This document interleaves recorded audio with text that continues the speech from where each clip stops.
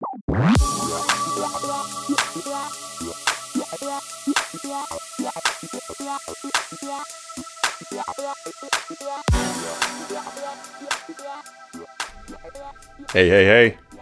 Episode 3, Anxiety WOD Podcast. I am your host, Corey, and I'm so thankful that you guys are here. Thank you for the feedback that I've received from you guys on listening to the episodes. It's very encouraging to me to keep doing these episodes. Sometimes it's easy for me to kind of hide out and not step up and share this information. It's something that I know that I have a lot of information, but I don't usually use it until people ask for help or ask me questions. So it's good for you guys to give me feedback, so I keep doing this. It kind of gets me out of my comfort zone, keeps me active and helping you guys out. So I really appreciate the feedback. So here we are, episode 3. Got 3 questions again. I'll do a little recap on the previous episode, and I'm going to add a little bit of information here about kids and anxiety. Episode 3. Here we go.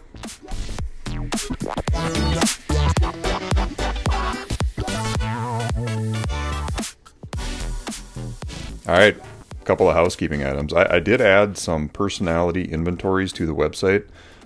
So there's the Myers-Briggs. There's a link to take that test.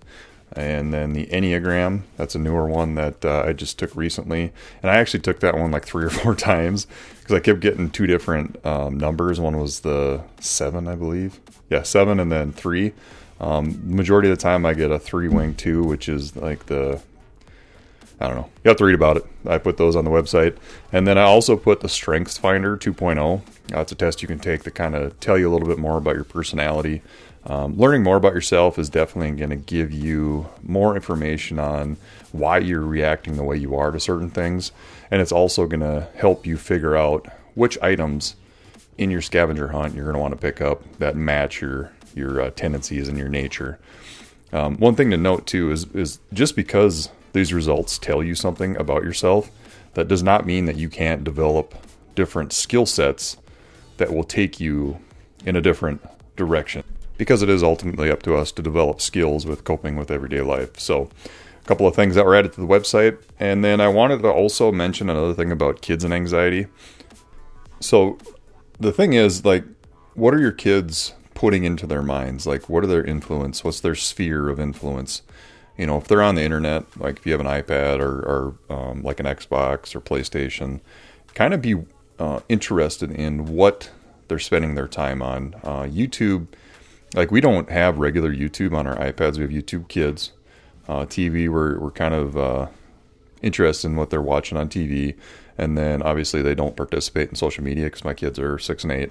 So they're still young enough, but there is stuff out there that they can get influenced by, like the Momo challenge or whatever it is. You know, I know that's not necessarily real, but there are stuff that they can see that will trigger them.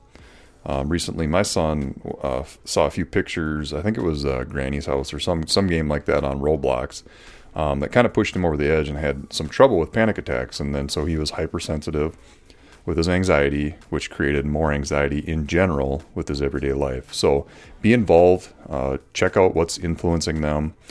As far as what's going into their mind, and substitute that out with some of the mantras and some of the reframing work that I talked about in the last episode. So that was something I wanted to touch on the episode 2 with kids, and so hopefully that'll help you out a little bit here. Today, we're going to talk about how do you handle being embarrassed by your anxiety, looking more so at other people's opinions versus my own. Question 2, how do you know when to take medication for your anxiety? Which, disclaimer, I'm not a medical professional, so I'm going to talk about medications, but that's not to be substituted from medical advice. And then question 3, what are your top 5 books to grow with your anxiety? Which will be a good one. That's part of our scavenger hunt is gaining knowledge. And then at the end here, I'm going to talk about your exit WOD, your workout for your day, at the end of the episode.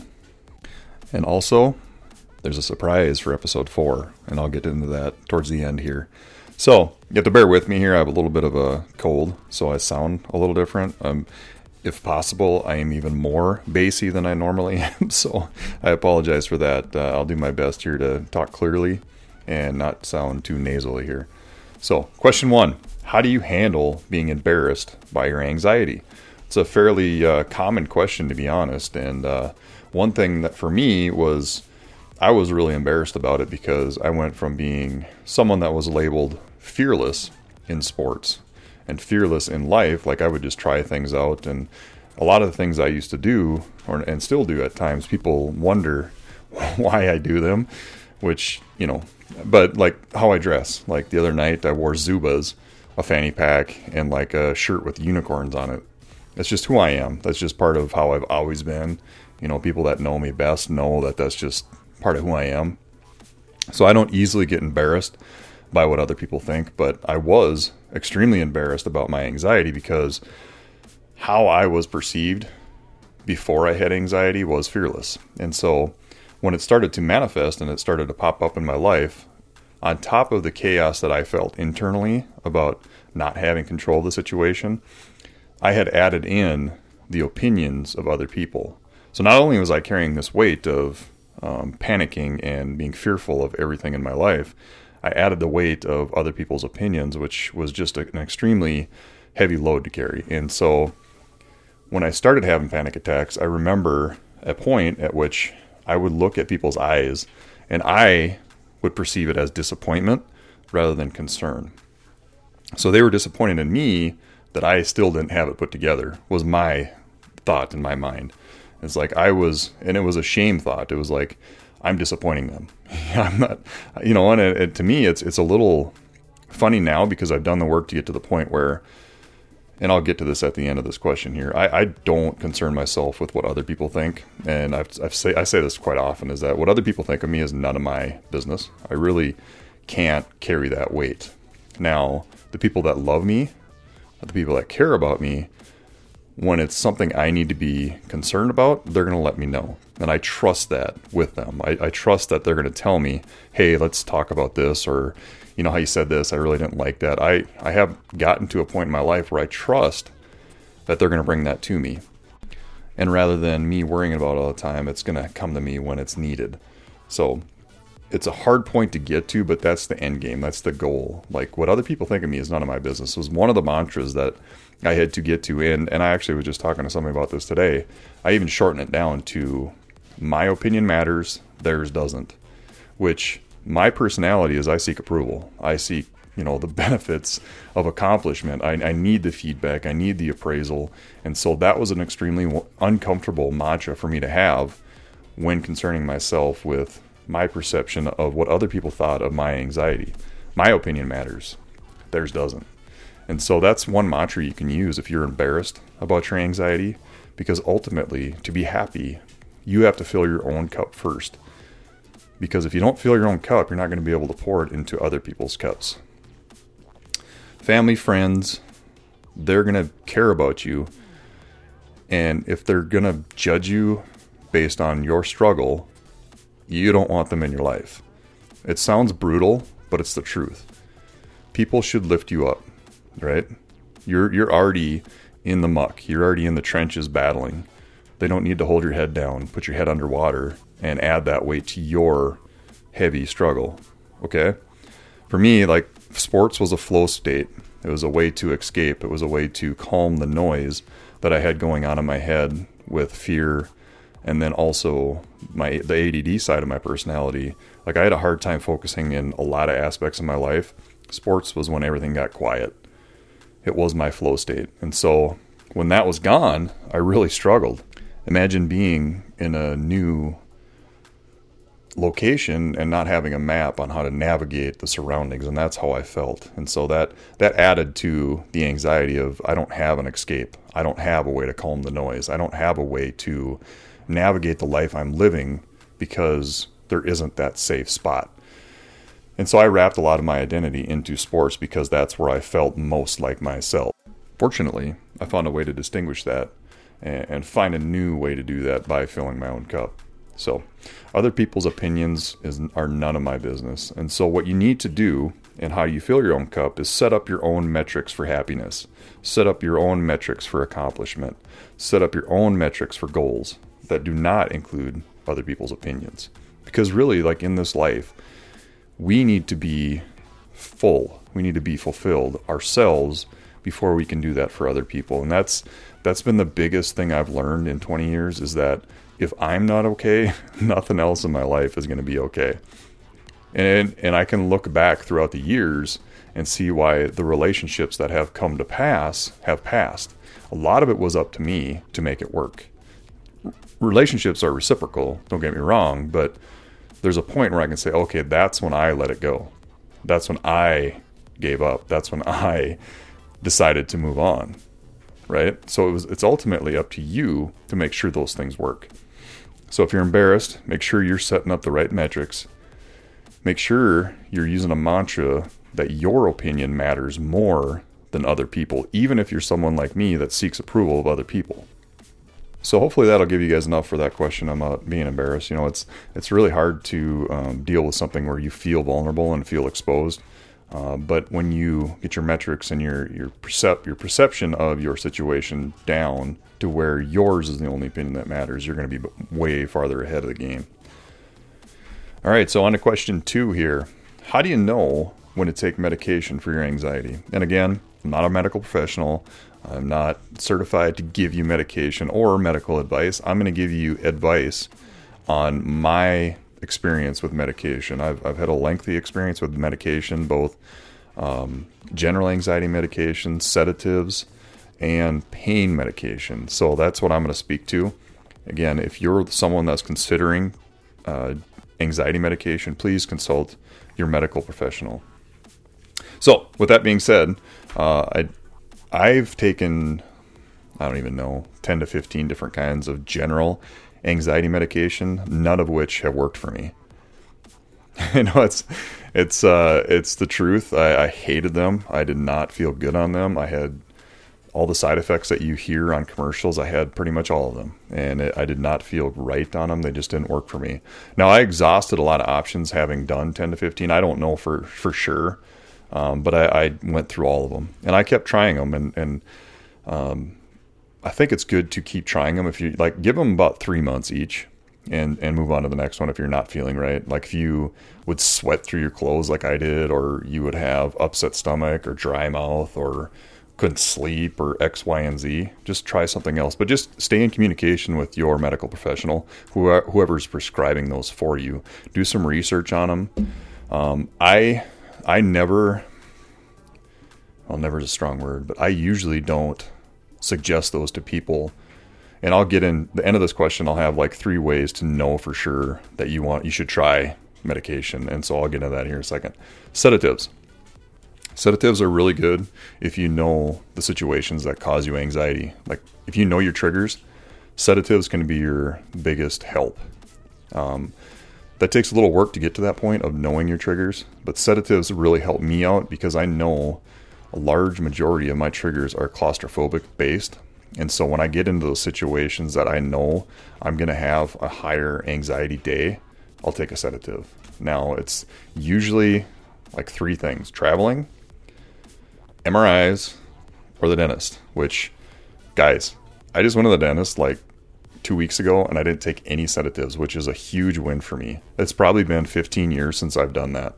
So I'm pretty stoked about that. And now I was squeezing my fist, it was tense. I was squeezing my fist, and it's, it's funny because I clench my butt cheeks.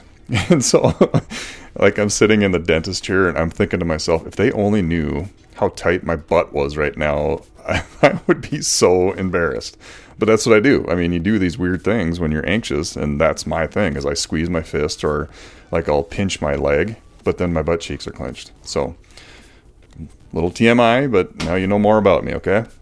So, so flying, MRIs, or the dentist. So I've already taken one out of the equation, and those are the main times that I use sedatives now. I used to use them more regularly to help me sleep. But then eventually with the sedatives, I'd have to take Tylenol PM, and then I added melatonin, and then, it's just kind of expounded. Now, antipsychotics, I don't really have experience with those. I don't have manic depression. I don't have schizophrenia, multiple personality disorders. So those I 100% suggest that if you have one of those diagnoses, you should definitely stay on your medication, okay? I'm talking general anxiety is the one that I usually don't recommend. Antipsychotics, however, is one that I would strongly recommend you stay on. But again, I really just don't have any experience with those. So, medications, reasons to try them. Here's my top 3 reasons to try them, or top 3 reasons to try them. So, ask yourself, what else have you done to prepare yourself to heal? Medications can help, but it's like a Band-Aid. Underneath the Band-Aid is where the healing happens. Inside of you is where the healing is going to happen. The medication is going to help, like a Neosporin on a cut. Okay, it's just going to help accelerate the healing, but underneath is where all the healing is still going to have to happen. So make sure that you're setting yourself up for success. If you're going to be on medication, go see someone, right? Find someone that is trained to help you with anxiety, that is trained to help you heal, and then stay on the medication for as long as they suggest. 2, like, what are your other diagnoses? Like, if you're manic depressive, schizophrenic, make sure that you're on medication. You know, if you have PTSD, talk to someone, right? They might prescribe you medication. The stuff I've heard about PTSD and medication is it's a tricky thing. So you definitely want to see somebody about that. And then 3, like, do you know your triggers? So if you know your triggers, I would suggest sedatives. Like, that's what worked for me. Like an Ativan, or lorazepam. I never really got into like the Zoloft thing or Xanax. I don't know if Zoloft might be a general anxiety, I'm not sure, but Xanax is one that is fairly addictive, and I always try to stay away from the ones that were pretty addictive. But yeah, Ativan, lorazepam, especially when you know that the situational stuff and when it's going to arise, those are the ones that seem to work out the best for me. And I think that's about it for medication. It's going to be one of those things that you try on for yourself. It's like figuring out what you want to do for nutrition, or figure out what you want to do for like a exercise program, which obviously I'm going to recommend CrossFit because that's what works for me. So try on a few shoes, see which one fits the best, and then start walking your way onto healing with your medications. The other thing is, if you get to a point where you're looking to get off of medication, is make sure you get some advice on how to come off of medications. The withdrawal from general anxiety medications for me was extremely horrible. It was not fun. It was like every time I did it, I got a severe flu for a good week, 2 weeks. So make sure you're under medical supervision if you're looking to come off of medications. Just don't do it by yourself. It's really good to scale it down or taper off of them rather than just quit them cold turkey, because that's a lot of the side effects will rear its ugly head and just pop. Like, it'll just be like, I feel terrible. So, question 3, what are your top 5 books to grow with your anxiety? Number 1 is always Hope and Help for Your Nerves, Dr. Claire Weeks. That was the most instrumental in me. And it could have been just timing. It could have been where I was at in my life that it just resonated. But that's the one that I always start people with, is Hope and Help for Your Nerves, Dr. Claire Weeks. There's a link to it on my website, anxietywod.com, on the resources page. And the rest of these books on this list will also have the same thing. Number 2, The Art of Happiness by the Dalai Lama. It's one that I've probably listened to about 10 times, I would say, over the years. It's just got great information on how to look at being happy. It's not like religious in tone or spiritual in tone. It's how to be happy. Okay. Number 3, The Gifts of Imperfection by Brene Brown. That's another one I just hand out and just give to people and suggest all the time. Number 4, The Power of Now by Eckhart Tolle. I think it's Tolle. It could be Tolle, I don't know. But I'm Norwegian and German, so I never pronounce anybody's name right. And I never remember anybody's name, so it's always fun too. My wife will always get a kick out of that when I'll be like, oh yeah, Samantha. She's like, her name's Catherine. I'm like, oh, okay, yeah, Catherine. So, number 5, Zen and the Art of Happiness by Chris Prentice. And again, all these are on the website on the resources pages, but these are the ones that have been the most instrumental as far as it relates to my healing with anxiety. Those are the ones that I've taken the most skills out of, the most mantras, the most usable aspects of my scavenger hunt on those 5 books. There's many more. I have 10 on there. I could probably put like 20 that I probably listen to on repeat. Other authors that you want to listen to are Andy Andrews, Jim Rohn, Zig Ziglar, Les Brown, those kind of people. They're going to help you out as far as mentality and mindset with everyday life. So maybe I'll go over a few more books here. Eckhart Tolle has another one. It's called A New Earth, and he does a really good job on expounding on his first book, The Power of Now. The Power of Now is just like how to stay present, and that's what we want to do with anxiety, is stay present rather than look down the road and create these stories. The Power of Now really helps you focus on what's in the here and now. Anxiety-specific books, there's one that's called Dare.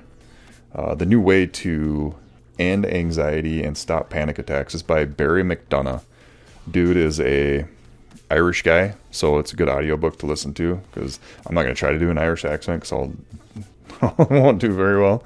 But it's a good one to listen to. It's anxiety specific. So, Braving the Wilderness by Brene Brown. That's another one on your personal journey here towards self-confidence, and she does really good. If you're someone that beats yourself up a lot, Brene is one that I will always recommend to people if their thought loop is shaming. So if you shame yourself and you beat yourself up a lot, Brene has got really good information. The Alchemist by Paulo Coelho.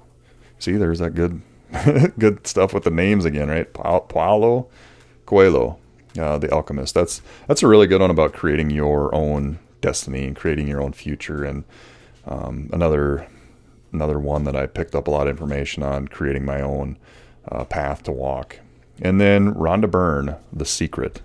It's another one that I've listened to over and over and over again. And so those are like the top 10 books that I would recommend. Again, all of those that I've spoken about on this episode are on the website, anxietywod.com. On the resources pages, if you click the picture or the little icon, it'll take you right to Amazon where you can order it, hard copy or the Audible version. And so I recommend starting with those. So what else do we want to talk about? That's kind of a quick way to get through the questions here today.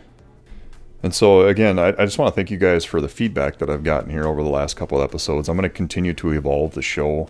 I might take a little bit longer on each questions depending upon the feedback I get from you guys. If you have feedback, please send it in on the anxietywod.com website on the question form, or just email directly at anxietywod@gmail.com. I'm also looking at maybe doing some meditation recordings and just sending them in. Apparently my voice is soothing to people, and it could be a good thing, or maybe I'm just putting them to sleep. But hopefully this is good information for you and it's helping you out. But please send in information if you need it. Like I said before, it's anonymous. I'm the only one that's going to read it. I don't judge you because I've been there. I've been in the trenches with you. I'm not going to judge you for any kind of question that you have. They're all good questions, because if it's something that is stuck in your mind, please get it out, and you're not going to be alone.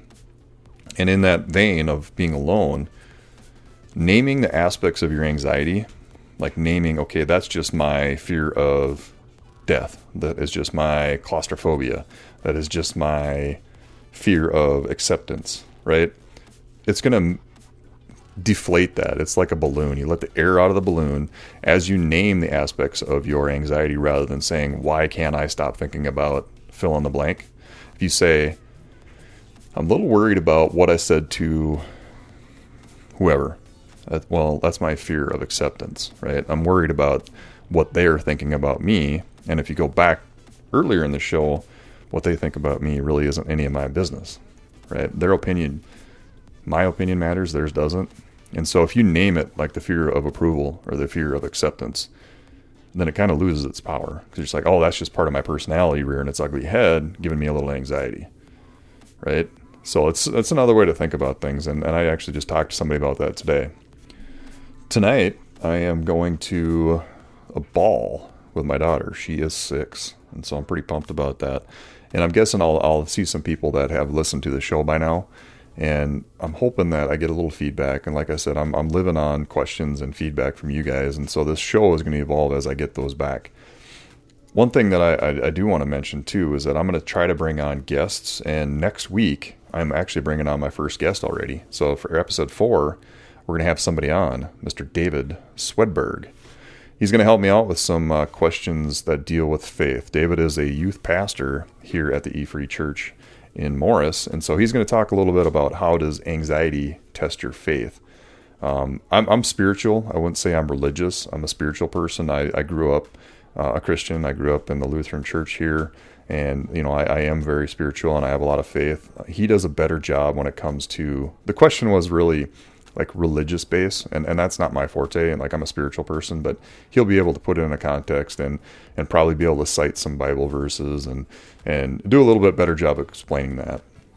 And then he'll also kind of help run the show, and so it'll be interesting. David was the one that helped me get this podcast started, and I'm not sure if his is still going, so maybe he'll be on here more often. Just depends upon how much time we have. But he's actually currently getting his CrossFit L1 and this weekend, so it'll be interesting to see. He'll get a little maybe a story time from David on that. The other question for next week is what to do when your anxiety manifests itself as anger or sadness. Like when you're anxious, when it manifests itself as an emotion, what do you do? How do you react to that? And again, we'll do the exit WOD, which is what my next point is for episode 3 here. Remember the first time it was the box breathing. Last time it was your top 5 things that bring you calm, that calm you down, bring you peace, and put them in the forefront of your life.